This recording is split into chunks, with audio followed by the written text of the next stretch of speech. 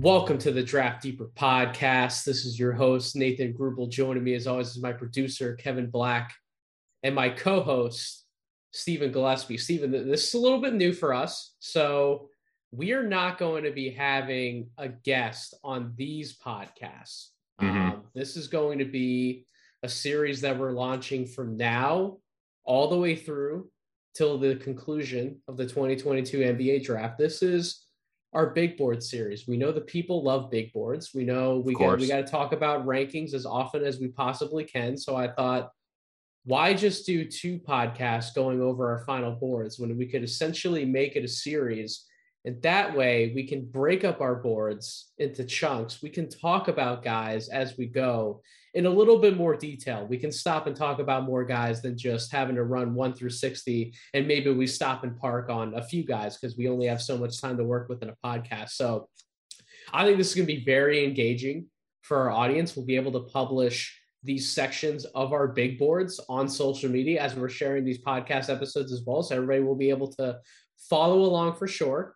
But in the spirit of letting the quote unquote new guy go first, we're going to be running through Steven's board first on this podcast series. So over the next 4 weeks, we're going to take a look at his top 60 in chunks, like we said. And we're going to break everything down for the audience, why certain guys are where, why some guys might be higher, why some guys might be lower. We're going to talk about it. I don't know if we're going to debate a ton, but we're gonna have we might, I don't know, we're gonna have a conversation, right? Yeah, but that's really the whole point of this. Will I have a little more time, as Steven said, to get some intel on some of these players and maybe make a few changes, possibly. But I think Steven and I agreed, we have the film, we've seen enough at this point. Really, we have the information in front of us to make final big boards. And honestly, when you're talking to scouts who do work for NBA teams or other types of clubs or in other private scouting services, a lot of these guys do have their boards done. In most cases, even before the Final Four and the bulk of the NCAA tournament, but certainly by now, a lot of these boards are finalized. It's just minor changes being made from this point on, just due to some players not being in the draft, whatever the case may be. And there's obviously different deadlines for those decisions to occur. And we're actually recording on the most important one, in my opinion, today. This is the early entry deadline. So we did want to say at the top, there may be a slight adjustment in Steven's top 60 by the time we record the episode next week, because he does have Caleb Houston as a part of this top 60. And at the time of recording, it's 7:09 Eastern time on Sunday, April 24th. Caleb Houston has not made a decision whether he's going to be in the draft or coming back to school. We would have hoped by recording this in the evening, giving Caleb some extra time to mull over his decision, maybe he would have done us a favor, but he did not do that. So we may make an adjustment next week. But in the meantime, he is not going to be somebody we're talking about in this. This is 60 through 45. So as Steven's done in the past with his big board, this is kind of his chance to lead this podcast, take it away. I'm a passenger. I will love to give my thoughts as we talk about these guys, but I want this series to be Steven's set of shows. I want him to lead this. So without further ado, Steven, take it away, man. Well, hey, thanks, Nathan. I appreciate it. And it's an honor to be able to, I've said this before, I've kind of taken my foot off the gas on this, but the fact that I'm a part of Draft Deeper has just been an absolute thrill. Like, we've had a great few, group of guests come on the show recently, and this has just been a fun ride, man. So I'm excited for the first ever unveiling of my big board here on the show, man. It's been awesome. You've earned it, Steven. You have earned this opportunity. You've earned the part to not only be a part of Draft Deeper, but also make your big board one of the big boards on Draft Deeper. You deserve to be featured. So you put in all the hard work, man. Let's reap the rewards. Let's talk about these guys. All right, man. I appreciate it, and we'll get right to it. So before I even get into the 60 through 45, I want to say that I'm looking at my list of 100 that I had and looking at some of the names that withdrawn that I would have originally had in my top 60 if everybody would have gone in the draft. I had Great place to start. I had Caleb Love at 60. I had Mike Miles Jr. at 59. And I had Jaime Jaquez Jr. out of UCLA at 55. All three of those guys were in my top 60. There were a few other players that I had in my top 100 that decided to go back to school. Looking at Alex Fudge, Oscar Tshiebwe, Tyrese Hunter, Terrence Shannon Jr., Rocco Percassin, and Kendrick Davis, who, friend of the show, Rashad Phillips was given the honor to be able to announce, Kendrick Davis's decision on where he wanted to go, leaving SMU to Memphis. So shout out to RP3 here on the show. Absolutely.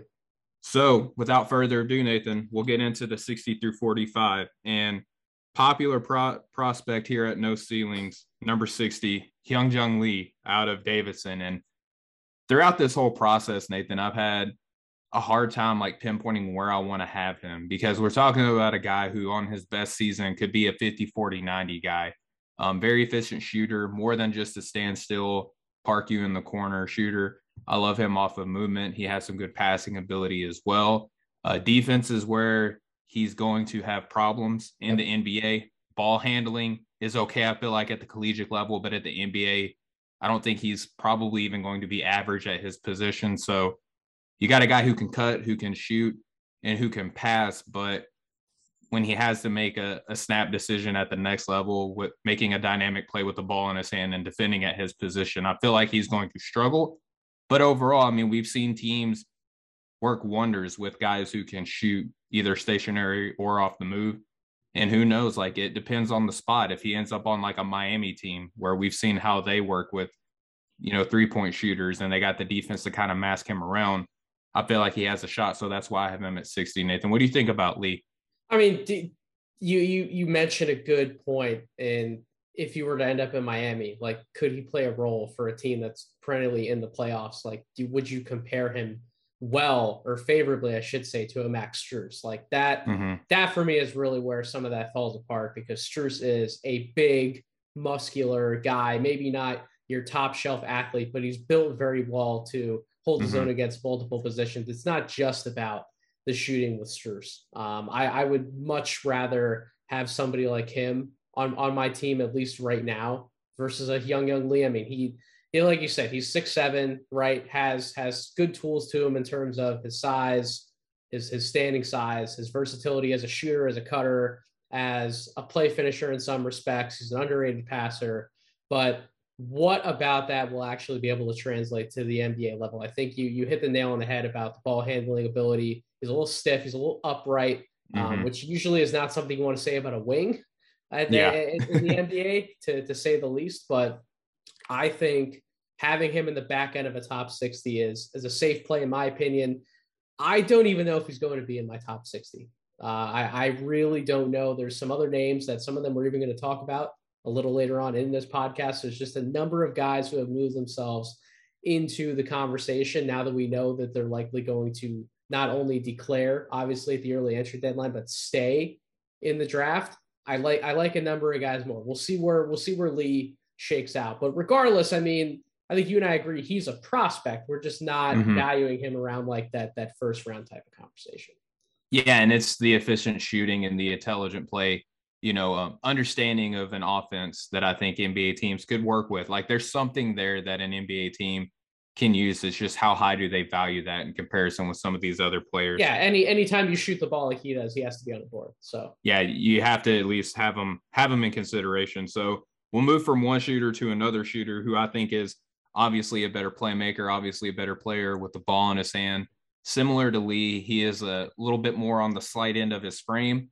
And I do think that he's a better positional defender, but age, things like that are probably going to affect on how teams are looking at him. I wouldn't be surprised if he goes higher. It's just that, Nathan, I don't know if you would agree with this or not, but around 20-ish to about 45, even on down to 60, like the variance in talent, like the margin of talent between these prospects isn't very significant at all. So I have Tevin Brown here at 59. And I wouldn't be surprised if he goes higher. The shooter out of Murray State, pretty athletic, but again, he's pretty slim. So I don't know how he's going to defend at the next level. Maybe that athleticism kind of helps make up for it, a la like maybe a Will Barton type player at the NBA. But, I like the dynamic shot creation ability that he has. Playmaking is there. Defense is kind of sneakily there. But again, at the NBA level, I don't know how that's going to translate. But I have Tevin Brown at 59, Nathan. Yeah, teams generally, for whatever reason, and we've had this conversation, you and I, but we even had it with Rashad when we were talking about Kendrick Davis. Yeah. Similar line of thinking. These older guards, teams just don't generally want to take swings on them in the second round. And there are other politics and other conversations that obviously go into actually making that second round pick, as you and I are well aware, being around the draft circle. But it's the age is definitely a factor. He has the good positional size. That was a great call out. The playmaking ability is there, but he's not a high level passer. You know what I Right. mean? Like 3.1 assists to 1.8 turnover. It's not like he has a purely 1-to-1 assist to turnover ratio, but he's not that difference maker in terms of his passing. He's an electric guard, electric athlete. He's a shooter. He's one of those guys who can give you a change of pace at the guard position off the bench, give you a little more scoring pop. But when we start talking about it, does he slide up into a top 40 or a top 35? Like, do you see a starter outcome for him in the NBA? I don't see a starter outcome for him. Can he absolutely be a rotational player in the league? Is he good enough? Yes, which is why I think having him anywhere in a top 60 is good. Back end of the second round is probably where I'm going to finish on him. So I don't got anything for you there, man. I think it was a great slot. I appreciate that. So we'll move on now to the Colorado prospect, Jabari Walker. Now we've had a chance to talk with, Ersan Demir, who came on the podcast, and he's a little bit higher on Jabari Walker than we are. And there's a lot to like about him. He's got the bloodline factor, the basketball DNA, with father playing in the NBA. Didn't really shoot it well. A lot of his baskets kind of came from bully ball. And we know that that's a difficult translation, especially with a player built like him. He's athletic, he's very strong, but he gave you a lot of minutes at the four in college. And I don't know if he's going to be able to kind of, Julius Randle his way into baskets at the NBA with his play style. And a lot of his assists came from, let me kind of work the defense in, send some help over, and then I'll kick it to a guy kind of right in front of me. I don't think that he's got like dynamic playmaking, but I do love his defensive potential. He is, like I said, a very strong athlete, very long, competes on the defensive end, competes on the glass. And if you're going to get any minutes in the NBA as a back end of the second round guy, one thing that you have to be able to do is you have to keep your guy from scoring buckets. And that might be what Jabari Walker does at an initial level. I don't know what his offensive role would be other than maybe just kind of like a screen man on the second unit. So I think teams are going to value his maturity. They're going to value the fact that, his family has connections to the NBA, and typically those are a safe bet if you're wanting to kind of fortify a roster moving forward. So that's why I have Jabari Walker at 58. I just don't see him being able to do too much off the bounce. He's not fluid. Yeah. We've talked about it with multiple guys, as well as I even had that conversation with Sam Vecini when he was on the pod as well about that sort of mobility hold back with him. It makes him less appealing of an offensive prospect. I understand all the defensive things. He can be a defensive piece for an NBA team, but if you're out there for your defense, that's great. You can maintain an NBA job for years. We've seen that with multiple players, but in terms of an extended role or a starter spot, you have to be able to do something to get buckets. When a play breaks down, the ball swings around. You were seeing in the playoffs right now. Can you make a play, or are you not able to make a play? Jabari Walker is somebody who's probably going to have a play made for him. And unless he's really able to nail that 3-point shot, which this year he was a 35% or close to a 35% 3-point shooter, but add volume in pressure situations. Do we really trust him to knock that shot down on a consistent basis? If you don't, and he's primarily like a roll man type of finisher, I don't know how much starter quote unquote value he's going to bring to the NBA. Now, you and I could be wrong about that. Teams could value his rebounding a lot more. They could value that he was still able to get to almost 15 points per game for Colorado in the Pac-12. I just don't see how those numbers carry over and ultimately translate and become the same at some point for an NBA team. So that I don't follow you. And here's the thing too, is, a lot of the reason why I feel like he was able to get buckets in college is that he played next to a stretch five, and that's not a guarantee at the NBA. Like, if fives in the NBA at their absolute peak value, they can take guys out on the perimeter and do some damage. But again, I don't know if it's going to be very fit dependent, and we can make that same case for every I other second know. round. And I mean, I know Urson didn't and want to entertain the idea when I brought it up. I still think if somebody like is in on trying to make him a legitimate part of the rotation, I think somebody's going to give him a crack at small ball 5 minutes. That's just yeah, honestly how I feel about him. I think that they would have to, and I think that he would have to improve his strength and have to polish up his post game a little bit, which is why I'm a little bit lower on him. But at his It's high end caught in outcome, between positions, man. yeah, It's it's a tough unfortunate. place to be. Yeah, and so, but we've seen NBA teams take chances because of your last name, and sometimes more so than not. I mean, it works out. More times than not, unless you're like a brother. Like shout out to Taylor Griffin. The 1 year that he got to spend in the NBA because he's related to Blake. But I mean, teams take chances on guys like this. I don't think at the back end of the second round, I don't think that that's too wild of a swing. So Nathan, we'll move on here to prospect 57 on my board, Julian Champagnie. And this guy has the potential, Nathan, to completely outplay where I put him. And I get that and I understand that. You got a guy who is the ultimate heat check player. He's got the size that you want. He at the collegiate level, he can defend too. Like if you look at his numbers, he does have, the stock numbers that aren't going to blow you away, but you could talk yourself into like, okay, this is a 3-and-D prospect due to his size. Can he play the 3 and the 4?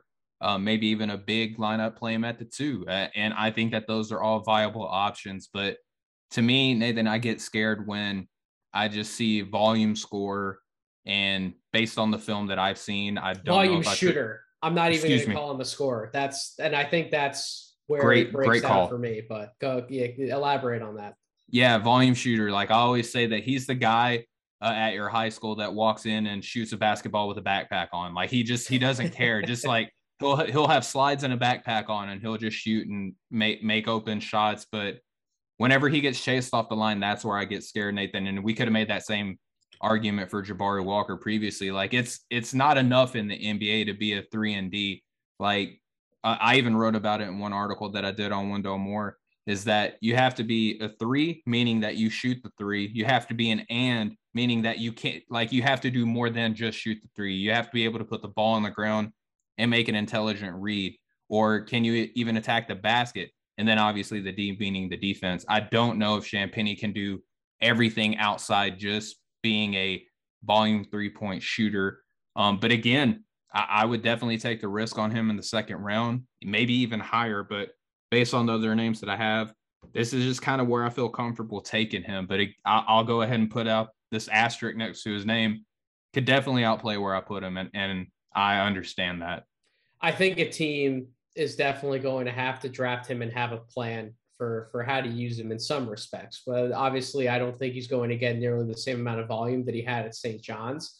But they have to have a plan and how to work him in because, yeah, it's exactly as you said, volume shooter, not scorer. You run him off the line. What are you going to get? I mean, he was only a 41% shooter from the field overall, 45.7% on 2-point shots. I'm sorry, that's low for a 6'8", 220-pound forward. That's not what you want to see. And I had some of the same call outs when I watched him. I believe I even wrote it in a morning dunk column very early on in the season when I scouted the Kansas St. Joe's game, and that I'm just not comfortable with him with the ball in his hands and a dribble. He's a little clumsy with his dribble.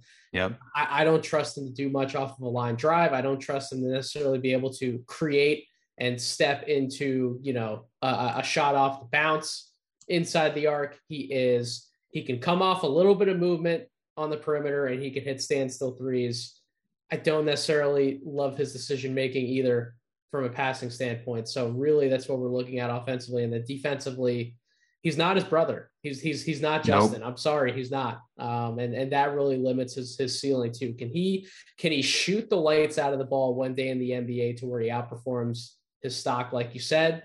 Absolutely. You and I could look back and we could have him much closer to a top 30 or possibly inside the top 30 of a redraft, like 3-4 years from now. But I think it's safer to edge on the side of caution with him than necessarily just go all in because he's 6'8" who can shoot threes. Yeah, and this is like the player that you say, if he goes to Miami, Golden State, Memphis, or Toronto, he's going to make us look bad. But if you put him in Orlando, if you put him on Houston or Detroit, like how much value are you getting there? And that's kind of what made me have him towards the back half of the second. And really, So before we move on, just like yeah. one more last point, like a common theme too is that when we look at these guys, and you know this as well, like what do they do at an elite level or like a very, very good level? Like what are the skills we can point to and say, yep, that definitely works in the NBA? Outside of open 3-point shooting, what do we point out with Julian and we say, yep, that definitely works in the NBA?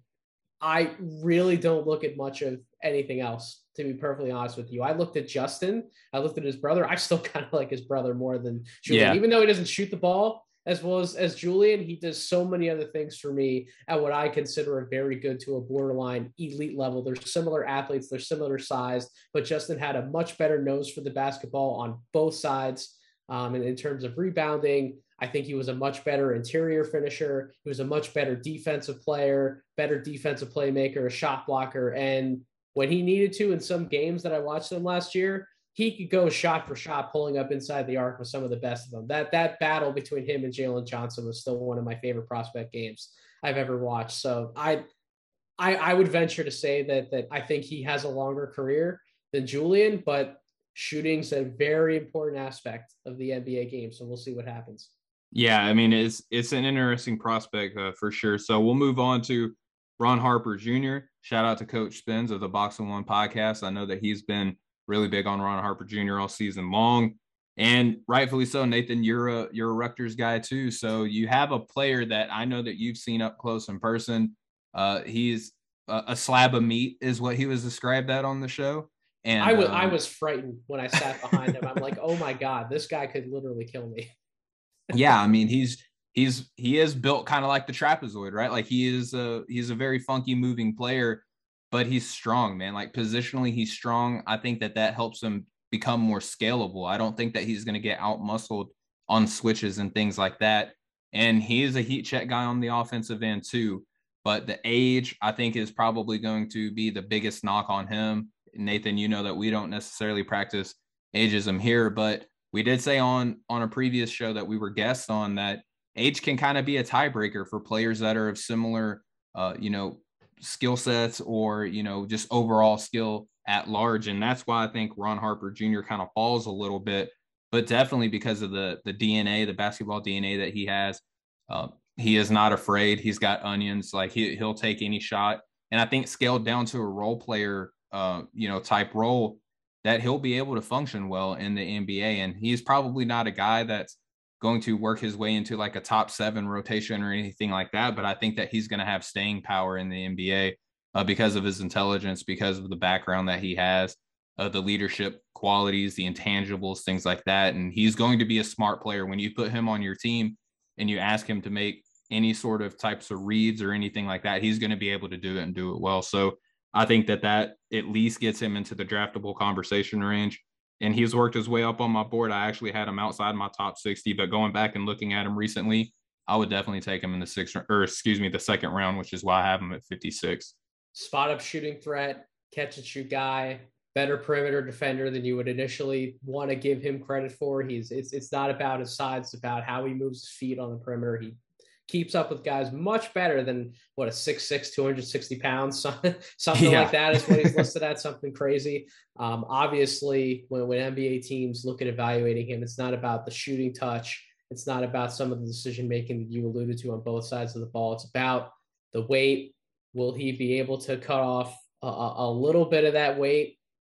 Because the NBA is a different animal, man. You have to keep yourself in a different level of shape to consistently be in an NBA rotation. And some players who aren't able to maintain that weight and maintain themselves at the best level physically, that's when injuries can come into play. That's when all different types of things can come into play with these guys. So that's obviously going to be a concern by NBA teams along with the age. And that's why he's going to be a little bit back on draft boards, and some of the production would also indicate. I guess the one skill thing that I really do not love about him, and I wish that he could improve it more, but he's probably not going to because he's not like a jumpy, a springy type of athlete. He doesn't get off the floor very well, which affects his finishing inside, particularly in traffic. He's not good on 2-point shots around the basket or a little bit away from the basket. He is a shooter first and foremost, and a shooter even after that. That is his Yes. game. So if that's what your team needs, he comes from that pro background, as you mentioned. I think he carries himself very well. Anything I've heard off the court about him has been excellent. It's going to be some of those things, which the good news is maintaining his body.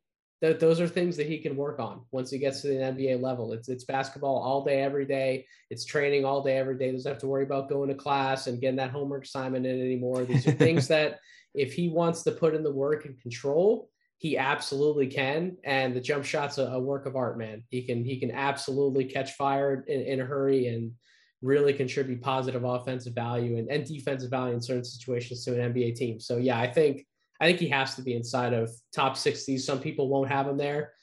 You have him there. I will definitely have him there. We know Coach Spins does. Yep. I think he just has to be. Yeah, and I would totally agree with you. So Nathan, we're starting to get to the part of the board to where we're going to start hearing names that I can definitely hear people say, what, you have this guy here? Like, why don't you have him higher? Or why is he in your top 60 at all? Like, this is where we're going to start getting some interesting names. We'll start with Iverson Molinar, who is a NBA Deep Dives favorite. Shout out to Metcalf and shout out to Nick. They both love Iverson Molinar. And here's the thing, I like him too, but man, like figuring out where you put guards in this draft class is probably one of the more difficult parts of assessing it, in my opinion, Nathan, because I like Iverson Molinar. Like, he reminds me a lot of ways and like of a young, Russell Westbrook, or even, I know that this name doesn't carry much weight now, but like a Dennis Smith Jr. He's a very dynamic playmaker, very long at his position, stands at about 6'3", like those previously mentioned guys. Was a good shooter the year prior and then comes back this year and isn't that great of a shooter, but improved a lot of other aspects of his game. So I think that if you're high on him, you just say, put it all in a bottle, shake it up and pour it out, and it's probably going to turn out to be all right. I'm a little less optimistic of his high end outcome, but I think even at like the median, I think that he's going to be okay as an NBA level guard. And when you're talking about a guy who potentially could take you off the bounce, makes good reads and hustles on the defensive side of the ball too, and has decent positional size, like some of these other guys that are at the top of the guard position, we're worried about their size. You don't have to worry about that, in my opinion, with Iverson Molinar. So that's why I have him in the second round and I have him at 55. Yeah, we've talked about a number of guys who I think stand a good chance to be drafted, and Molinar would firmly be in that conversation for me. It would not shock me if he went anywhere between like 40 to 60. It just depends on how much an NBA team needs a backup guard. Because I get the argument from Molinar. He does a lot of things on the court that you like, a lot of things that you want from a guard. But I just don't know how much of it translates to a starting role. And that's really the thing about it. If you're going to draft a backup point guard, he better have spot starter / full-time starter potential in his future. Like, we have those questions about like Kennedy Chandler and Jan Montero, who we'll definitely talk about in future episodes of this series. They at least offer spot starter. And in my opinion, I think they both could get to starting levels. I don't quite see that same path for Molinar. I think he has a chance to be a dynamic backup point guard in the NBA for a long time. But if that's your cap, there are other positions that you want to fill that have much more starter type of value and or upside. And if you're not a starting guard, then naturally you slide down past those guys that play positions of higher value, that have size, these true bigs who are probably going to be around providing value for 8 to 10 years in the NBA. There's just more value that you can find once you keep diving into the board. I think that's why Molinar ultimately slides back. But I don't have anything bad necessarily to say about it, just like you don't. Yeah, it's not like you can really knock much about him, but on the other side of the coin, Nathan, like how much can you like glowingly speak of? And it's one of those things that like, how high do you want to draft Monte Morris in a draft? How high do you want to draft an Ish Smith in a draft? Do you want to maybe roll the dice on a guy who might be a little bit more volatile and ultimately might not even end up in the league, but I'm glad you brought up that name, though. The Monte Morris name. I'm glad that you brought that up, because the thing about Morris, why he provides so much value for Denver off of the bench and even in spot starting / starting type of roles, even in the playoffs right now, he is a knockdown shooter. Yep. In multiple different areas of the floor, off the dribble from inside the arc, off the dribble / standing still from outside the arc. You trust him to knock that shot down when the ball swung around him in a playoff series. Can we say the same thing about somebody like Molinar, who, as you pointed out, the shooting wasn't as good this year compared to last year? That really holds somebody like him back. And Morris was somebody who, it's not like he was a top 20 pick either. Like, teams really had to do their homework on him, and they had to trust that it wasn't just a lot of the passing instincts that carried over to the NBA level, that he could be a floor general as a backup. What does he look like as a shot maker when things break down, especially in the playoffs? Can you trust this guy to give you minutes if needed and provide shot making value? Like, I don't have those answers about Molinar. Yeah, and I think that the guys from NBA Deep Dives would tell you is that the dip in three-point efficiency this season had to do with an uptick in usage and output this year. Like, his role at Mississippi State was significantly larger this year. He was the guy. Like, he was the guy on Mississippi State. But when his three-point shooting was, pushing that 40% margin, he was kind of just a guy on the team. And so if he gets drafted and is that at the NBA level, maybe we do see his three-point efficiency kind of trend upwards. So it's an interesting debate and, philosophy on how you look at prospects and how you project on them moving forward. But we'll move forward here ourselves, Nathan, at 54. I have my Arkansas Razorback prospect, Jalen Williams, and I am significantly lower on him, I feel like, than most. And it's not that I want him to come back and win a championship, because he has declared, but he is maintaining his collegiate ability. Yeah, we're going to get into a number of guys in this series who you're going to have your big board run through probably by the time some of them might pulled out. But this is one of those guys that we could absolutely say that about. Yeah, and Arkansas, just a quick shout out to my Hogs here. They have an incredible recruiting class. Beautiful job. And if they get Jalen Williams back, oh my goodness, it's going to be a nightmare for teams in the league. But anyway, Nathan, we can sit here and poke fun about the charges, and I get it. I totally understand that, like, he flops at everything, like he looks like a soccer player out there. No offense to soccer fans, but watch highlights. I get it. And I get that you can argue that, okay, like, the charges, sure, they're not going to translate, but they point to his intellect on that side of the ball, that he sees things. And I get that, and I understand that. It's one thing to see them, but to have the physical ability to react to them is something completely different. And one thing that we know, Nathan, is that if we're talking about guys like Jabari Walker potentially giving you minutes as a small ball five, like, Jalen Williams is surely going to get minutes at the five. Yep. And at what he does best, he is not going to be a defensive stopper right now at the next level. Like, if he comes back to Arkansas and works on that side of the ball and improves his athleticism, if he can, improves, shot blocking mechanics, things like that. It's not that he was a poor shot blocker, but it wasn't his, top option on the defensive side of the ball. If you're drafting Jalen Williams to bolster your defense, you got the evaluation wrong. That's not why we drafted him. So correct. So that's my biggest thing with him. And then he's a good rebounder. And the thing that he does best on the offensive side of the ball is playmaking. He does it positionally at an elite level. But the finishing, I have questions on, shooting over other bigs, banging with other, more physically imposing big men. I don't know if I necessarily trust that from him right now. So the things that NBA teams need the most from his position, I don't think that he does well, but he does offer the ability to be an interesting wrinkle in a rotation, which is why I get drafting him in the first place. I just don't think that what he does best is what I would want as an NBA team within the first round. In the second round, sure, take a swing on him. Let's see what he has. And that's why I have him here at 54. So here's the thing about Jalen Williams. Very interesting player to evaluate, because he shows some awesome flashes, not just with the passing with his back to the basket, Steven, but also even as a face-up shot maker. Mm-hmm. I mean, he had times in multiple big SEC games where he was literally making jump shots in the mid-range off the bounce. And you go, okay, like 6'9", 6'10" forward, if he's able to do this offensively, it's these bigs who can operate and are calm to operate from the perimeter and they don't get flustered.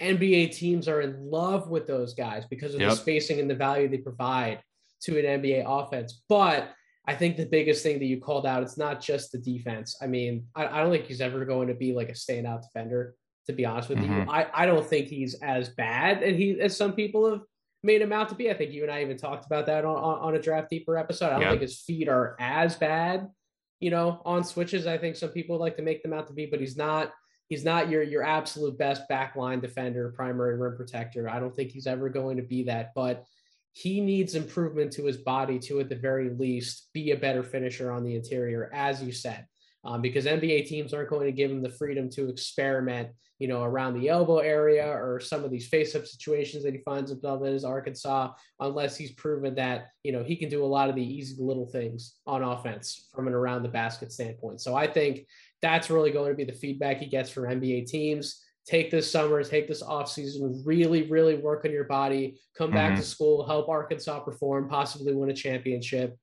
and prove that you are a much better two-point finisher than really has been given credit around the basket. So I think that's the feedback he's going to get. I would be surprised if he stays in the draft. I think he's doing the right thing to test the waters and get the feedback. I'd be surprised if he stays in the draft. Yeah, and I think Matt Penny kind of said it best, and he's a friend of the show here. He said it best when we're going to start seeing like record-reaching numbers of players just declaring for the draft. Absolutely. Like if you go on Google, just like players declaring for the NBA draft, and go to whichever website that you feel like you trust, you're going to see names that we don't even talk about here on Draft Deeper. And that's saying something, because we literally do scour and evaluate talent from all ends. You and I both have boards out to 100, so exactly. Exactly. So there's players that are declaring that aren't even on our like hundreds of prospects names that we have on our two separate individual independent big boards. So that's saying something. So the fact, and this is a good thing, by the way, like I think it's a good thing that players can go like, hey, I want to play in the NBA. What do you think I could get better on? Here, do these, 1 through 5 things, and then come and talk to us next season. And then players have the option to go back and do that. So I think that that's an incredible thing. So if Jalen could go back, increase his, inside scoring ability, he has shown the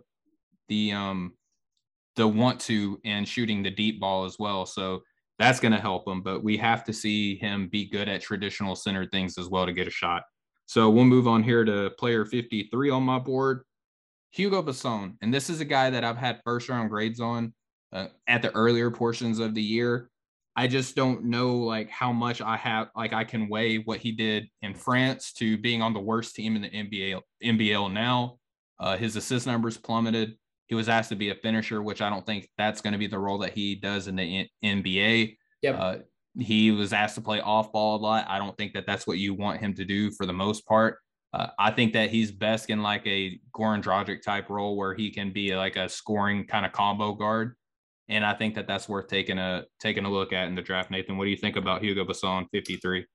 Yeah, I think if you were going to take him in like that higher 30s that a lot of people have had him around for the majority of this part, that you were really buying into not him being a point guard and a distributor, because I left that notion pretty quickly once I actually went and dove into some of the New Zealand film.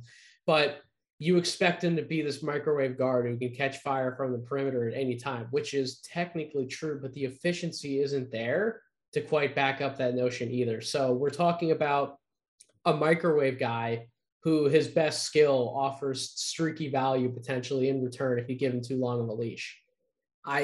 Especially when you throw in some of the defensive concerns. Yep. I don't know how high you want to draft that guy. Like I think he would have had to really have exploded offensively for him to earn like that early 30s, late 20s type of projection that you and I likely once had on him. Yeah, and I think that he and Zhang both did themselves a disservice from going to play in the NBL. I think if they would have stayed and played in France like they had done previously, they probably would have held like a lot of their preseason projections, in my opinion, because the NBL is more physical. They literally went to not only the worst team, but probably the team in the worst situation where traveling was difficult. They're not speaking their native tongue. Like there's a whole bunch why of things. Why did they do that though? I mean, the worst team gives them more opportunity, right? The issue was that I think Hugo was ready for the opportunity. I think he was ready for the volume. A lot of people around the team who we've talked to, had some conversation with Raphael on the podcast. Like everybody has good things to say about it, right? Yeah. I think he was ready for the opportunity. He just might not be that level of player that we were looking for. I don't think Jang was ready for that type of opportunity. That's clear and apparent on the early part of the film. Has Yep. he improved the second half of the run, which I still need to go back and watch that film?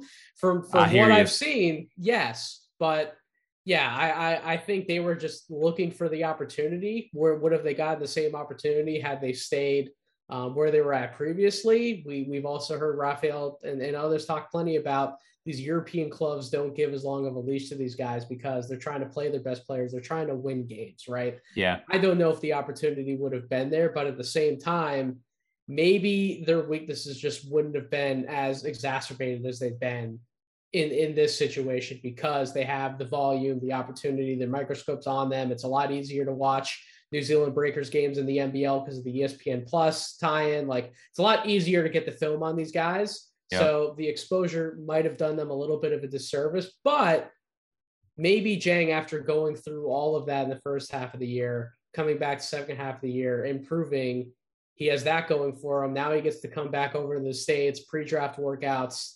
He's in a much better opportunity to explode back up draft boards because of the measurables and everything that he already brought to the table from the first place. Hugo does not have those same things to be able to propel him back up the draft. So I don't disagree with where you have him. Yeah, and I think too that having Jang not come on until like their last, 10 or so games kind of put him in a bad spot to It where hurts. he Yeah. he had to play outside of his idealized role. So we'll move on now to a player that did get his idealized role, but for whatever reason had the most difficult time putting things together. JD Davison out of Alabama. And again, Nathan, this is a prospect that could completely outplay where I have him. And I will acknowledge that. I'll put the asterisk next to his name and all that because of the physical tools. Like if this guy wasn't like the elite athlete at his position coming into this year's draft, Nathan, I don't know what the intrigue would be because of what we saw from his playmaking ability or lack thereof. Like, sure, he had flashes, but he had talent on this Alabama team. It's not like he was bereft of, other NBA level talent on his team.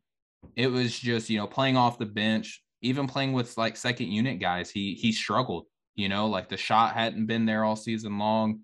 The finishing, he's kind of wild, and he's one of these prospects, Nathan, that I feel like some coaches are going to look at and be like, I would rather have a player that I have to kind of calm down than I have to ramp up. Like I could see teams looking at him and talking themselves into that mindset because he's a dog. He's going to gun it all game long. But maybe that's like the biggest problem, not playing at multiple gears or, speeds really kind of hurt his game. And at the SEC, that's a physical league. Like that's a physical specimen league where the fast of the fast, the quick of the quick, they all go to play basketball. And he looked like he could do that at the SEC level. But the basketball aspect of his game was kind of taking a beating. So now we're at a position, Nathan, where we say, well, okay, if we think that he's best served to go back and improve and take that Jay Ivey jump that everybody is infatuated with, why not take him this year?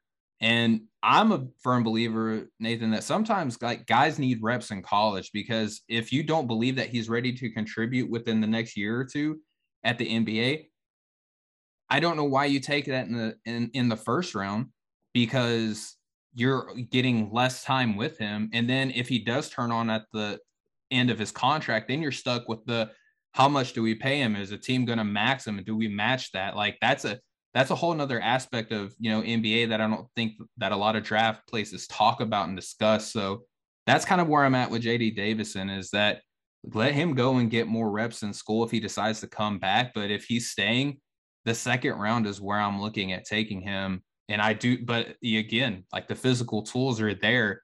He just needs to learn how to play basketball a little bit better, Nathan.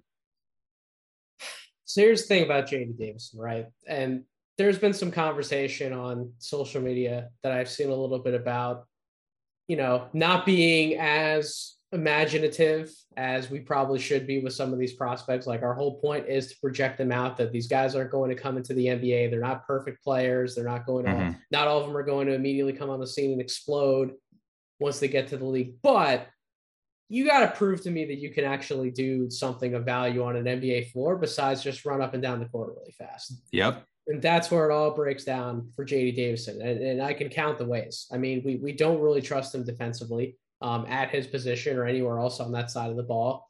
Offensively, do you trust him to score from any one level in particular at a really efficient clip?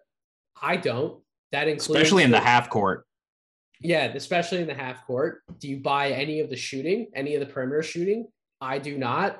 And I don't think he's a low IQ player. And I've said this before. I don't think his IQ and his processing speed is the problem that leads to a lot of the turnovers. His handle is really sloppy.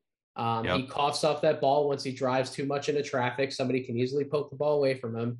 And then I don't think he's a good passer. I think he's an average passer at absolute best case. I would actually consider him to be a below average passer. And those two things really bother me more than anything else, because those are the things that limit him from being a point guard, in my opinion. So then you have to look at him as like a combo guard, right? Who do we put in like the combo guard type of mold? Well, somebody Colin else Sexton.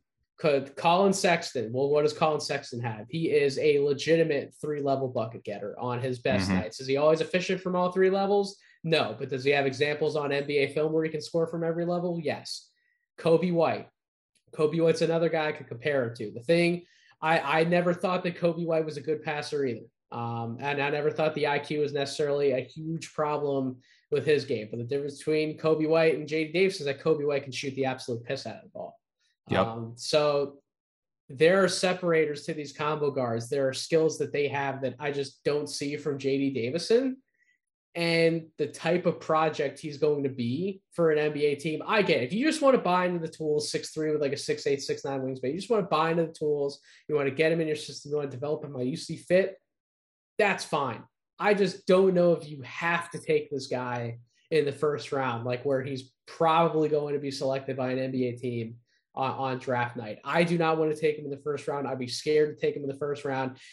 He's been my biggest disappointment this year in terms of a prospect, because I watched the high school film. I love this kid. Yeah. Before the season started, I love the energy that he played with, the motor, the hustle, the tenacity, how he would dunk in people's faces and he made sure they knew about it. I love all of those things from a prospect. And you saw some of those things at multiple different points throughout the year for Alabama. But just in terms of, as you said, the basketball skill and ability, it's not there. It's a huge work in progress. I don't even know if it's ever fully going to come together for him. I really don't. I seriously don't. And that to me is a problem. And you know, Nathan, I know that you're going to agree with this. Everybody at No Ceilings is going to agree with this. Like, we don't root against guys. Like, this is not us saying that like we're putting all our eggs in the we want JD Davison to fill a basket. It's not that at all. I was ready months ago to go to war for him as possibly the best point guard prospect in the class. I even wrote a morning dunk column titled "Is JD Davison the best point guard in the draft class?" And here we are saying that he's not, and it's because of the film. It's because he did play on a quality team with other bucket getters. Like, Alabama had perimeter players that took pressure off of him. He was given opportunity to run away and be the best guard in this class, but he's just, for whatever reason, isn't ready. But it sounds like from everything that I've read and that I've seen, like he's betting on himself, and he is. You know, prove us wrong. Like, I will happily eat crow if he ends up being the best guard in this class, and you won't see anybody cheering for him more than us. Like, we love JD Davison. So we'll move on from him. And speaking of high school film, Leonard Miller out of Fort Erie International Academy. And Nathan, I understand that we might park here and that we might have varying differences. I don't have a deep dive necessarily to unleash on Leonard Miller, because I don't think you and I were expecting to talk about him. However, given that he apparently is going to be eligible and will put his name into the draft, we had to talk about him at some point. So why not just do it tonight? And here's the thing, Nathan, like, a lot of this has to do with, and intel is taken a lot of different ways on draft Twitter.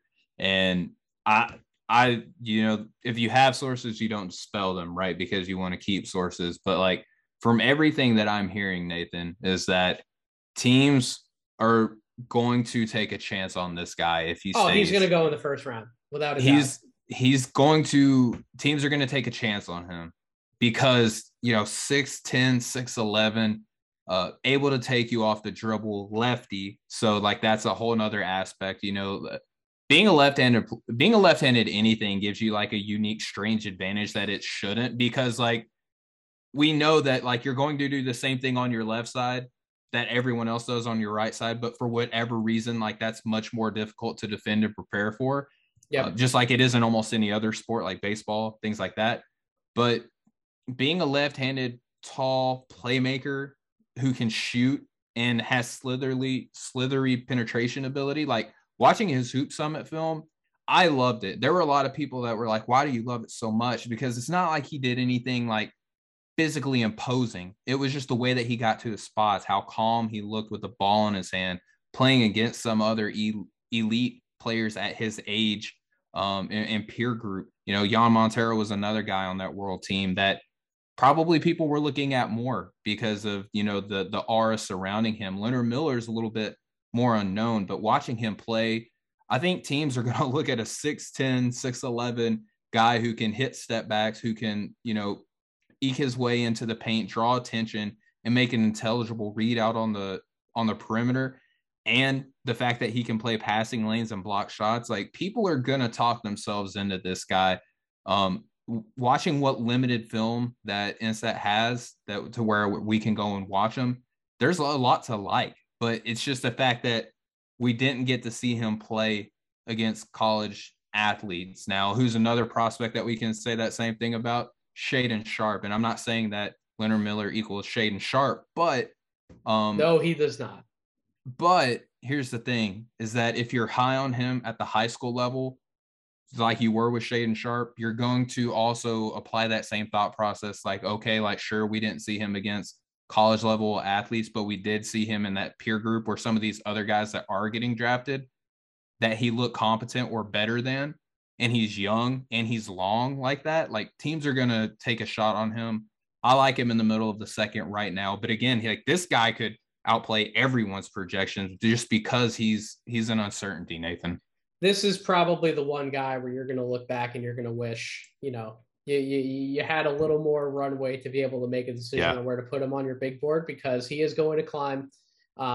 You look at the guys, not going to say any names and spoil any of the rest of your big board, but I can look 20 plus spots ahead on the board that you gave me right now. And I could talk myself into taking Leonard Miller ahead of all those guys, but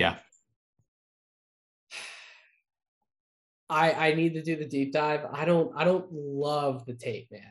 I like the tape. I like the tape because of a lot of what he brings to the table physically. I don't love the tape. I don't love the shooting. There's something about the release and the follow through. It's a little wonky for my liking. I like that he's comfortable taking some of those jumpers. Very comfortable. Very comfortable. Hard to block too, man. Like that's the thing at that size and this wingspan. Like even if it doesn't look like the smoothest or the prettiest, it's still going to be difficult to block at his peak. Mechanically, I don't. He's got some things I think that are going to need to be ironed out. Minor changes. The good news, minor changes. And then his touch around the basket on layups, don't love it. Yeah. I don't really see him as an ambidextrous kind of guy. Don't really see a lot of right to his game. So there are, if you can force this guy into settling for these jump shots where I'm seeing some inconsistent mechanics on his follow throughs or release, and these are the types of shots you're living with, not letting the 6'10", 6'11" athletic guy just absolutely beat everybody down the floor and get the easy dunk at the basket. Yeah. There are ways that you can coach and scheme and make his life more difficult, especially somebody who's not as physically developed and physically matured as he's probably going to be like 2 to 3 years from now. So he's going to be taken in the first round. Let's not beat around the bush. Does he deserve to have a first round grade on him?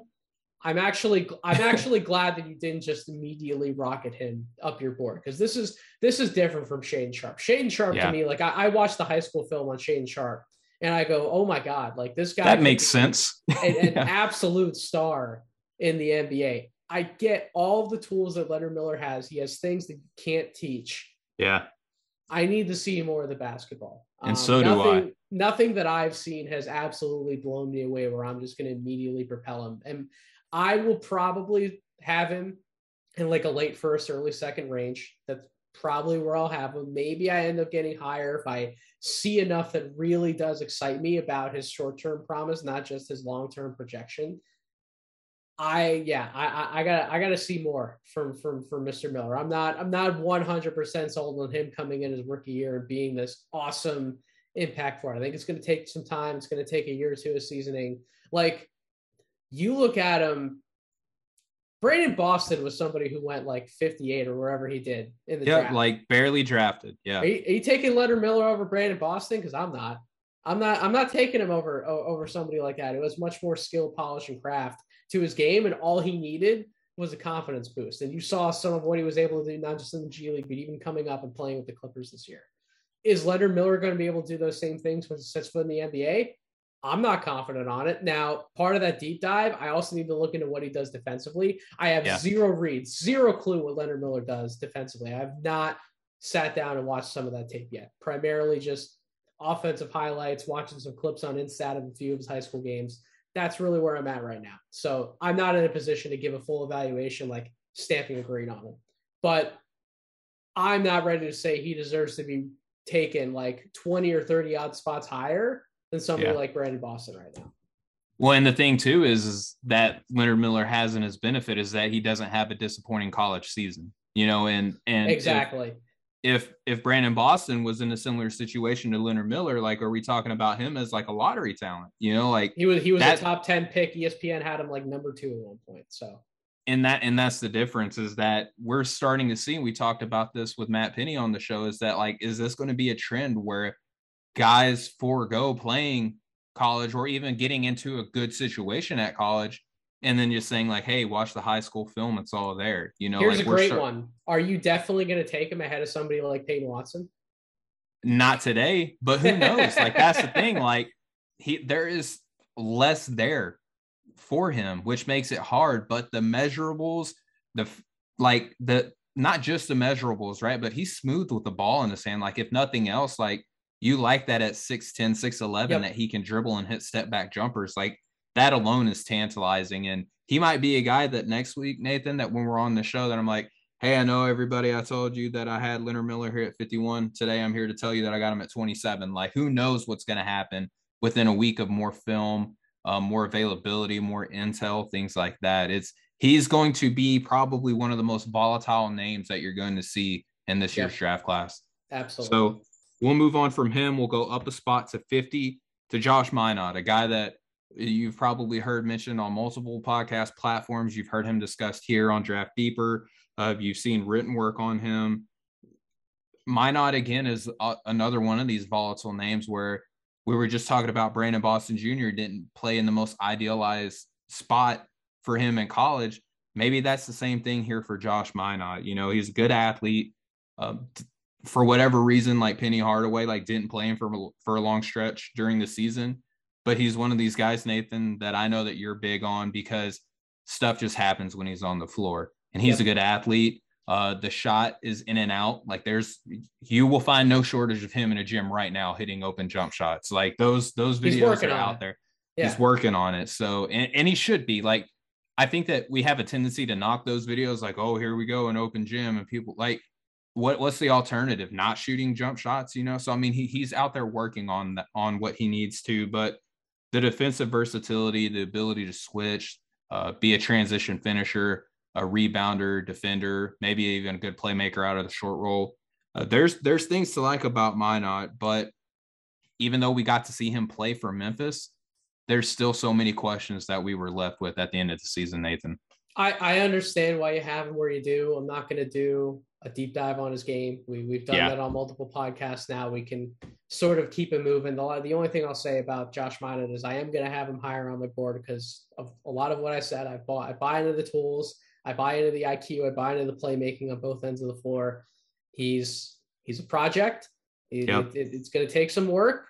You have to make a bet on him that he's going to be able to live up to those expectations. So one guy having him like in the high 30s to early 40s on their board, that's fine. One guy like you having him in like the late 40s, early 50s, that's also fine. The difference of opinion really comes down to how much of a project do you think he is? How much do you think immediately translates to the NBA, and how hard is it going to be to get more out of him? So Yeah. I don't disagree. Listen, I have not disagreed with where you've had anybody right now up to this point. I will have these guys in different spots on my board, but there's nothing behind your logic where I've just immediately stood up and said, why does Steven have him here? I completely get it with some of these guys because we can't have pom poms for everybody, man. The NBA is hard. Mm-hmm. The NBA Yeah. is really, really hard. And we can point out why we like some of these guys and we can list all their strengths and list all their weaknesses. But at the end of the day, there's only going to be so many of these guys that actually make it. Every single time I look back at a draft class, like 4 to 5 years after the fact, there's like 15 or less guys that are actually like full-time starters in the NBA who are possibly even better than that. Not all these guys are going to make it. So it's really about making a bet on who you feel more comfortable with. I'm more comfortable with Minot. You're not.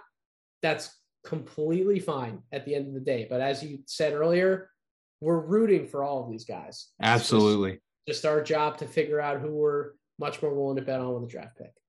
Yeah, and again, like another player that if he lands on the right team, I've seen him mock to Toronto. Toronto would be a great fit. Yep.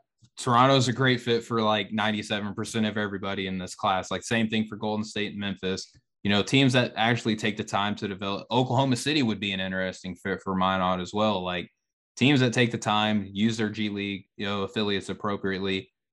Minot's a great candidate for a team like that. But, for hotbeds with a lot of turnover, I would be terrified, but, and again, not rooting against them. And again, the more intel that I get on him, the more videos that come out on him working out and, combines, things like that, that could vault him up because again, the margin of talent in this range isn't very significant at all. I still think he's taken in the first round.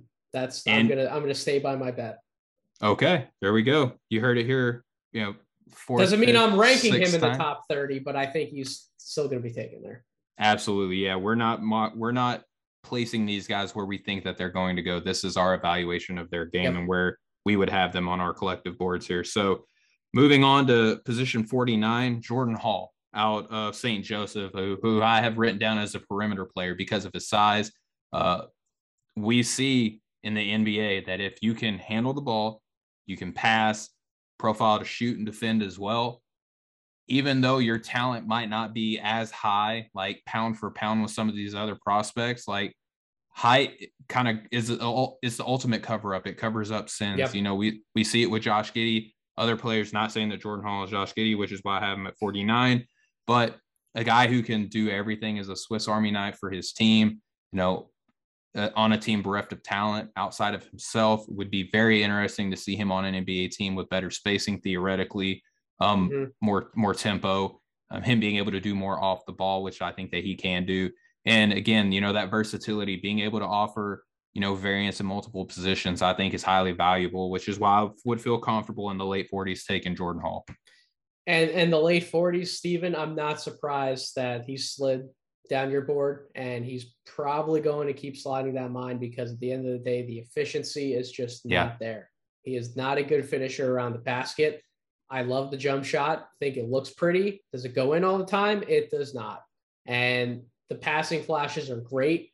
Very high IQ guy. I love his coachability. I love how his teammates respond to him and he sees things and he points out criticism for some other guys. They trust his word. They take him at his word. And he is a great leader on the court. I love all of the intangible things about Jordan Hall, but he's not the best defensive player and he's not an efficient scorer or shooter of the basketball. You kind of need to be one or multiple of those things, regardless of the passing ability and the height, to stand out and be like, I definitely deserve to be like a top 30 pick in the NBA draft. So that's where he falls short. That's probably why he's sliding down a lot of boards.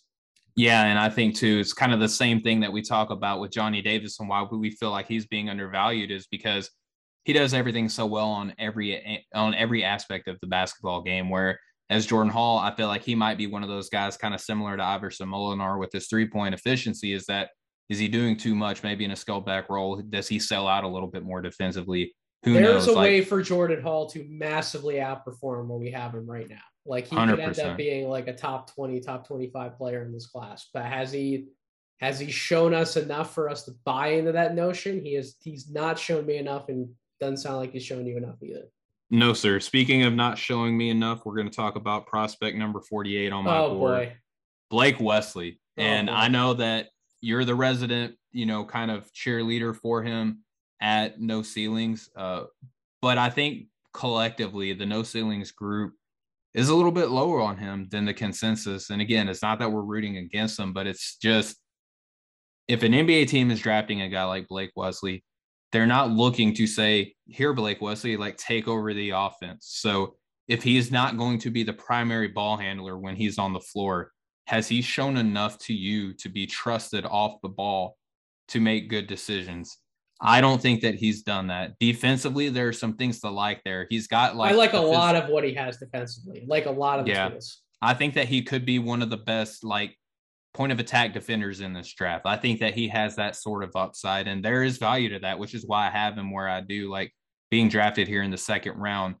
But, we can use all sorts of hyperbole here with the jump shot. I think that Metcalf once said that his jump shot's like a snowflake, like no two are the same. I love that. It was a pretty funny joke, but in all seriousness, like Wesley's jump shooting is scary. His penetration ability is a little bit hectic, and I don't trust the consistency on finishing it at the NBA level.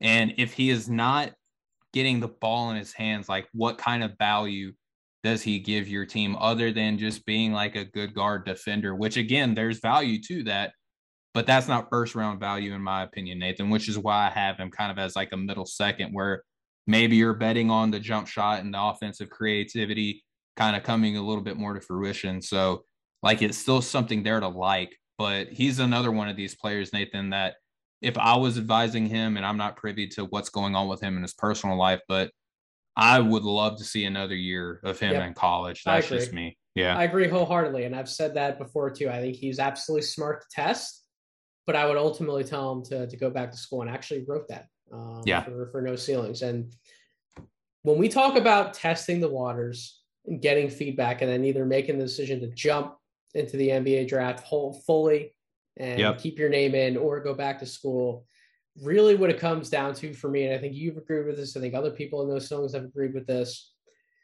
can you actually show new skills or different sets of skills when you go back versus just only being purely a better version of the player that you are right now in this instant? Like a Caleb Houston, for example, who is still on the fence as we're recording this podcast. Like, is he going to show anything different if he comes back to school and goes to Michigan?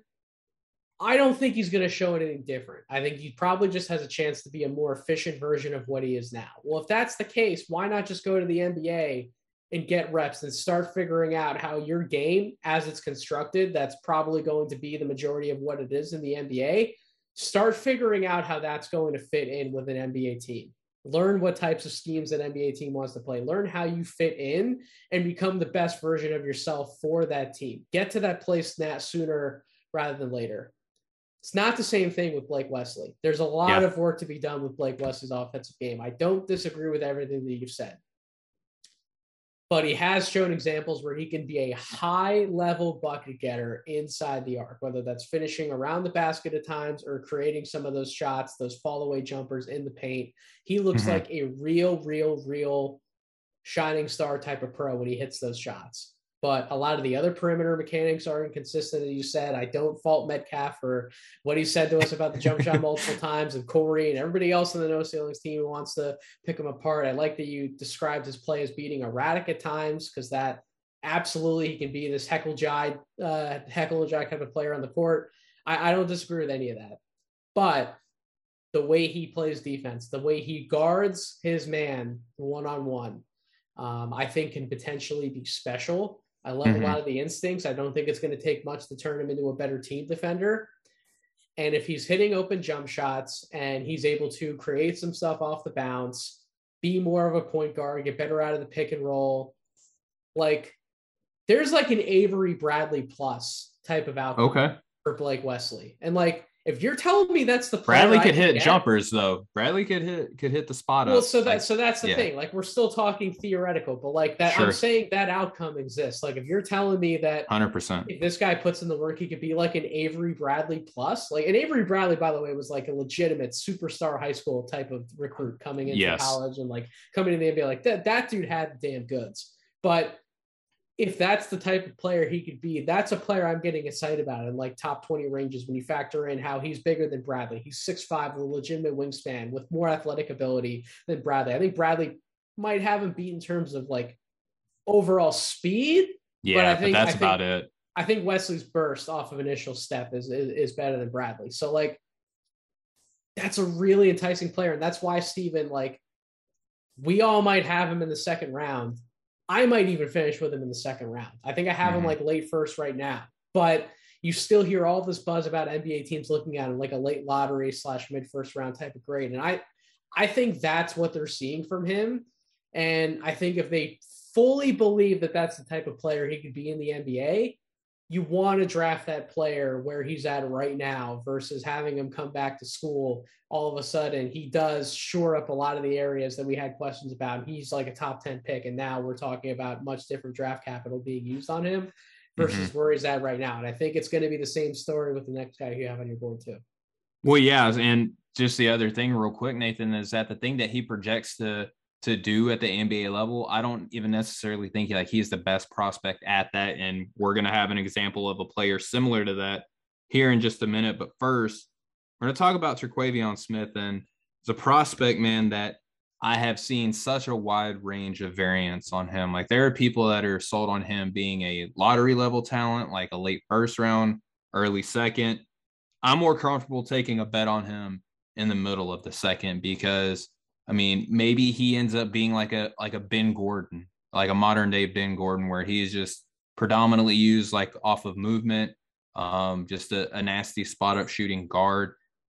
I don't know if there's much to love about his anything that he does once he steps foot inside a 3-point line, but he's super young, kind of came on a little bit and outperformed most people's expectations. So maybe teams are looking to kind of capitalize on the upward trajectory with him. And maybe he could be another one of these guys, Nathan. I feel like once we start climbing up this board, like we can make that case for a lot of these other names that we're going to be talking about in the coming weeks, is that because of that slim margin of talent, like guys have the potential to outplay where teams are going to take them. And it happens every year. But I feel like this draft class in particular, you're going to see that. Like you're going to see a few second round guys in this year's draft class that teams are going to be like, how do we let him slide? And there's going to be people like us who are going to have guys in the second round that outperform their spot. And we're going to be like, well, here's why. But we're going to miss too, right? And I feel like a Terquavion Smith, a Blake Wesley, a Josh Minot, a Leonard Miller, like these are all the types of prospects that certain people can be higher on because there are things to like about them. But with Terquavion Smith, like it's the frame, it's the penetration ability. Like how much do I trust him on the defensive end? Like a lot of what people are going to have him at is simply due to projection. But what's that projection based on? Like that's why I have him where I do. So I was not sold on Terquavion Smith a few weeks ago. Then you see Raphael put him in the lottery. And I go, that's interesting. Now we got to go look, right? Then I have a conversation with a man who is much smarter than I am, much more experienced evaluating young talent than I am. I will not reveal his name yet. Hopefully we were able to get him on a podcast over the next month or so. But I posed questions to him, and the majority of my questions came back to the fact I don't believe he's a point guard. I think when I've seen him on film trying to do things that you would expect your quote unquote point guard to do, he becomes a deer in headlights, and he's not sure where to go with the ball or what type of decision to make. But if he just has the green light to go out there and do what he does best, which is shoot the lights out of the basketball, he's incredibly dynamic, Steven. And I think if you strip away the positional context to his game, what he has that you can't always teach, his confidence in his jump shot is elite. I'm talking about his mental makeup. And that aspect of his game is elite. His speed and his quickness are elite. I'm not just using that. I I don't throw that word around. Yeah, Like if I you're say not that, flippant. Yeah. if I say that, I believe it. They are elite. And the way that this man posed the question to me was that how many guys in the NBA do we have who actually have that combination, right? Who have not only the confidence, but also the jump shot to back up that confidence and that type of speed and quickness and burst that we can pair together. It's really not that many NBA guys when you try and sit down and look at it. Like Jordan Poole was used as an example. Like I can think of Tyrese Maxey for the 76ers this year, like that combination of speed and shooting ability. Like guards who can do that, who can change the game regardless of what their positional fit, quote unquote, looks like. They're game changers, man. They're absolute game changers. And I think for that reason, he's definitely a first rounder for me. This is probably the only guy I think this is the only guy I think we're really going to have disagreement with, but I'm not coming at you to say this like you should definitely come around to my line of thinking, because I was literally where you were like a week and a half, 2 weeks ago. And I think I had to strip away that positional context, and I really had to look at Terquavion just from a pure skill standpoint. And you have to go, how many players offer this combination? And if they do offer this combination, what do they look like in the NBA? And they are dynamic. I mean, dynamic players in the NBA. So I think that's why a lot of people have agreed with the discourse that's out there over the last few weeks of like, why isn't this guy being talked about as a lottery pick? There are plenty of guys on draft Twitter who we could point to and are like, nah, this is somebody you should have been in on sooner. I think it's more so you and I just didn't prioritize watching a ton of NC State film in the second half of the year. We got the we got the Darion Sebron looks, and we're like, this is really what we came here to see. We did not expect to see Terquavion Smith have multiple 20 plus 30 plus point games and explode the way that he did. It's just one of those things where when you actually have time to go back and dig in on some of these guys, it's funny how your evaluation can change, and it's especially funny how it can change when you have a conversation with somebody else who just knows how to paint the picture so eloquently. And that's what happened with me. I don't know if maybe me saying some of these things to you, maybe if that changes your outlook a little bit, I don't know, but that's where I'm at with Terquavion Smith. He's guaranteed top 30 for me in terms of how high I put him. I haven't figured that out yet, but I can assure you he is rocketing up my board. Well, and here's the thing, Nathan, like prior to being picked up by No Ceilings, I believe it was either in January or February on my Stephen G. Hoops newsletter, I had Terquavion Smith as like kind of like an early to mid 30s prospect like months ago. But going back and look at some of these other players that I think offer kind of the same thing, like they might not have like his speed, but definitely like the shot diet where they get their shots from. We're going to talk about these guys, in the coming weeks. He doesn't defend like some of these guys. He doesn't even have the body as some of these guys. I think he has grown. I think he's 6'4", which would be excellent for like the Jordan Poole type of comparison. That the person gave me. I had to think about it, but I'm like, if that's the type of player he could be, like that's great. There's value. He does. He has a ways to go before he can be that type of player, which I think is your point in all of it, why you have him where you do. And like, that's a fair point. I can't disagree with that point. It's more so like this is a player where I get much more comfortable being imaginative about him. And like, it's not terribly difficult to picture him getting to that dynamic type of level for me. And that's all fine and good. And that's where I love where we get the discourse and the difference of draft philosophy, because no one's perfect. No one's got it all figured out yet. Or, we would have NBA jobs right now, but big things are coming for all the guys here at No Ceilings. But we'll move on. I kind of alluded to this prospect in our Blake Wesley breakdown where we were talking about guys who I love at the guard spot who offer point of attack defense, who can make good decisions with the ball in their hand, who can penetrate, and who defend at a terrifying level. I'm talking about this guy. I have him 46. Like even just visualizing it, like I may end up scooting him higher as much as I would love to say that my boards are finalized by now. Kevin McCullough is just a guy that I've kind of arrived to the party late on. And upon one deep dive, I've seen him throughout the year. He's one of these guys that for whatever reason, the priority level, as much as I would love to say that I've spent equal amount of time on every prospect up until this point, it's impossible to do that for me, So based on priorities and where I ended up watching guys, where I saw him earlier, I felt like he's a prospect that I can watch later on in the season and feel comfortable doing that. I was wrong. You know, like I've gone back and watched him.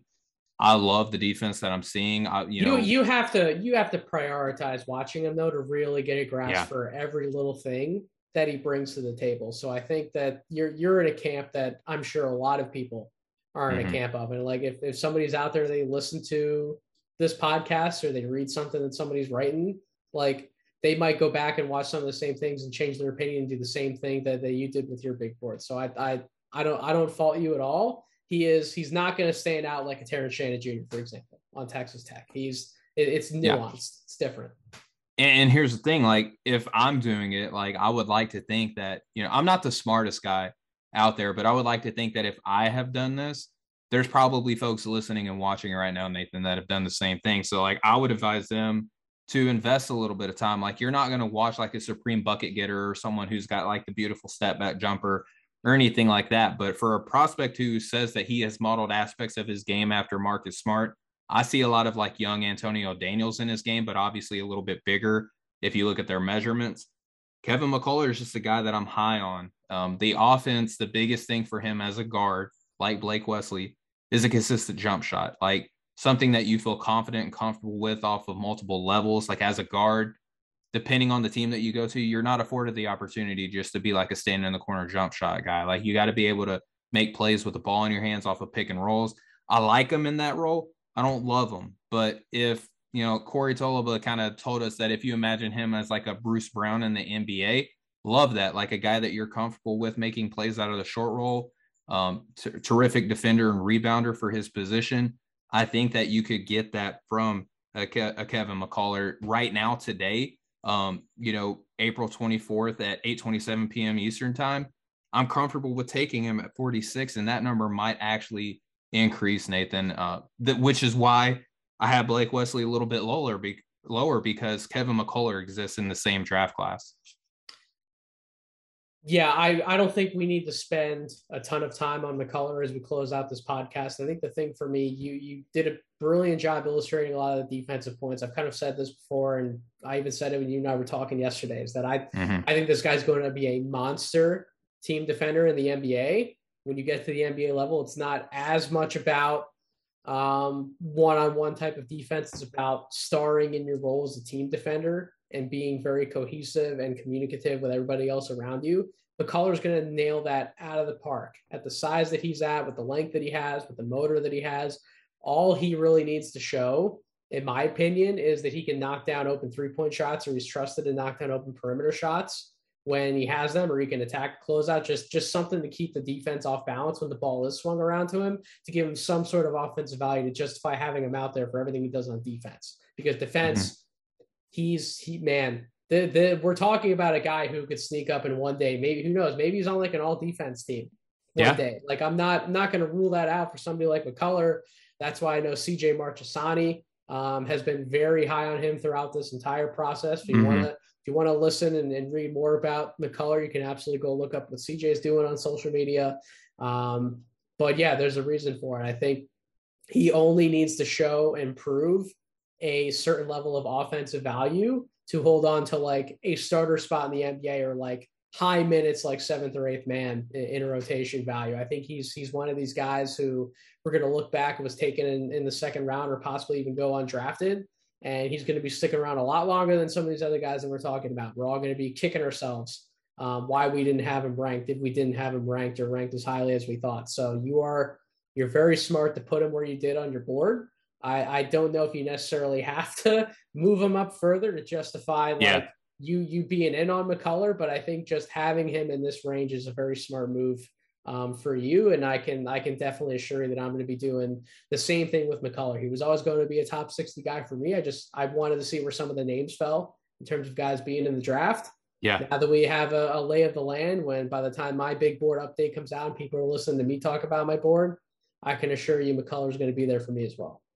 Yeah, and he's a guy that I might have to cool myself down on, because I can kind of fall for his player type, you know, like there's a lot to love. And, you know, if you love high energy, high effort, high motor guys, like McCullar is your guy, but you also have to kind of look at him with a sobering lens and say he does have to improve things on the offensive end, which is a big part of being a guard in the NBA. Like as much as we love defense at that position, like Matisse Thybulle, like as much as we love him for his defensive abilities, and Nathan, you know this more so than most people, like the reason he doesn't get as much playing time as everyone likes is because we got to figure some stuff out on the offensive end. And both of these guys, McCullar, Tybal, still can still find their way on the court and make improvements on that offensive end, but their defense is what's going to get them on the floor.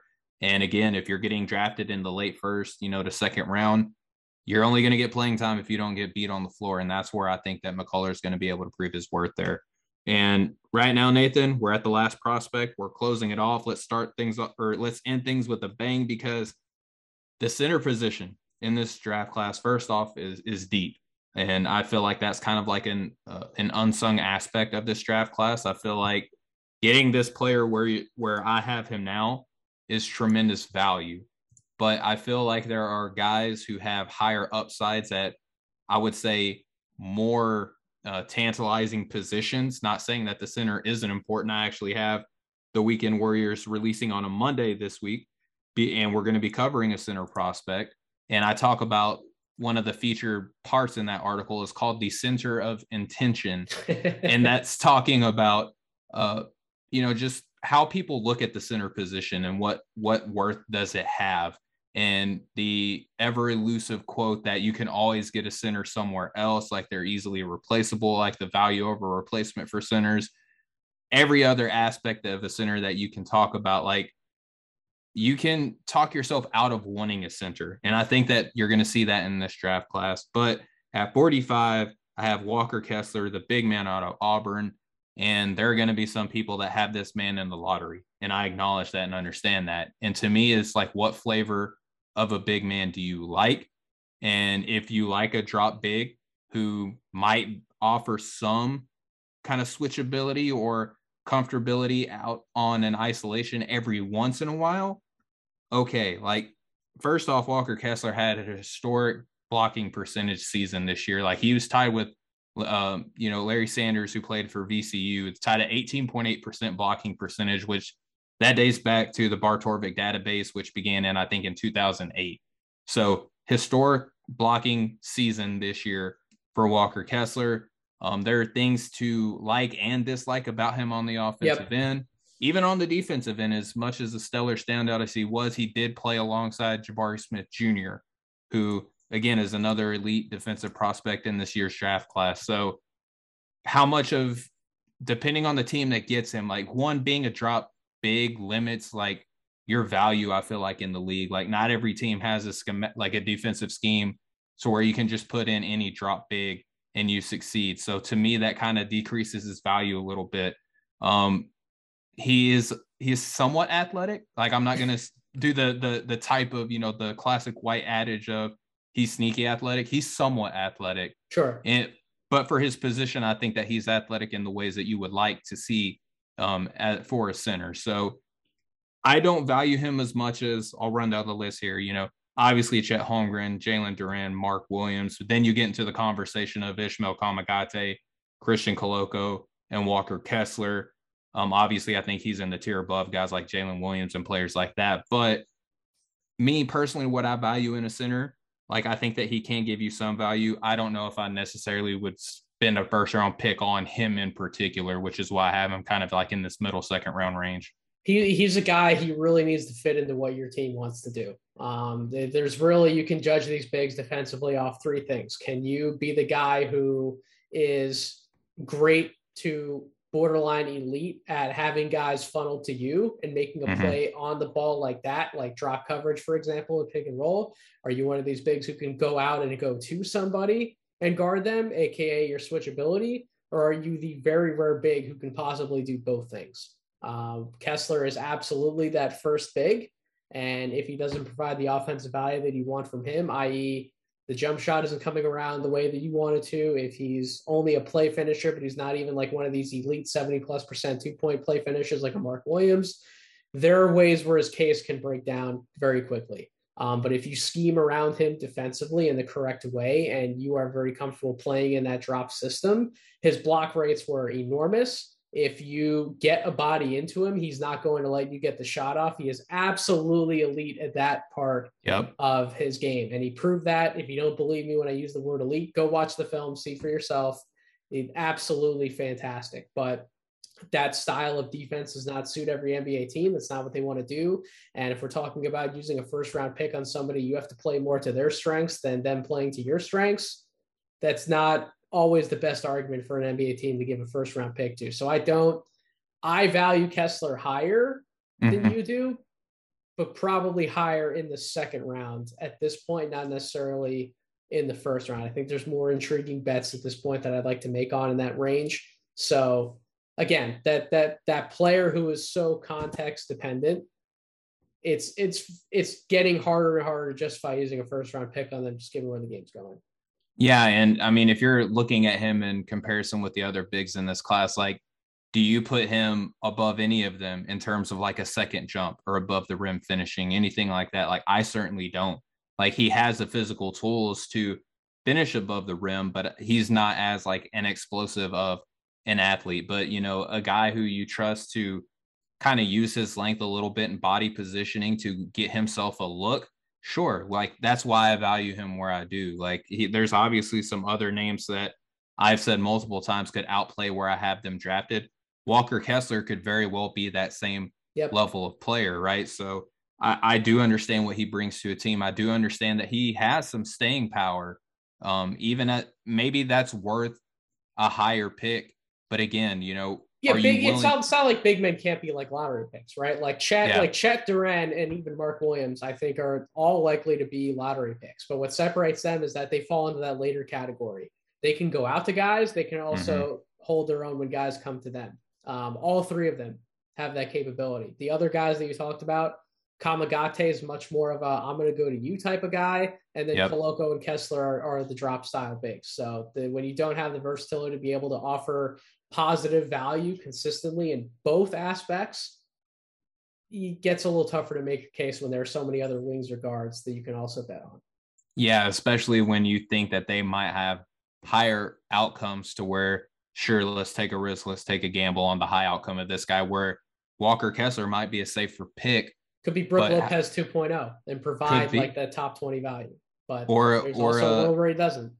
Yeah, or like a Rudy Gobert. But like you just said, it like, is the foot speed quick enough to keep in front of some of these, you know, guards and wings out there? You know, do you trust his leaping ability? Like, sure, he's tall, right? Like, and has great wingspan, but do you trust like his leaping ability and physicality at the next level? Like, those are all questions that he'll need to answer. And again, very well could answer those questions and then some at the next level. So Nathan, before we close out, I'll just run through this list of prospects again, just real quick.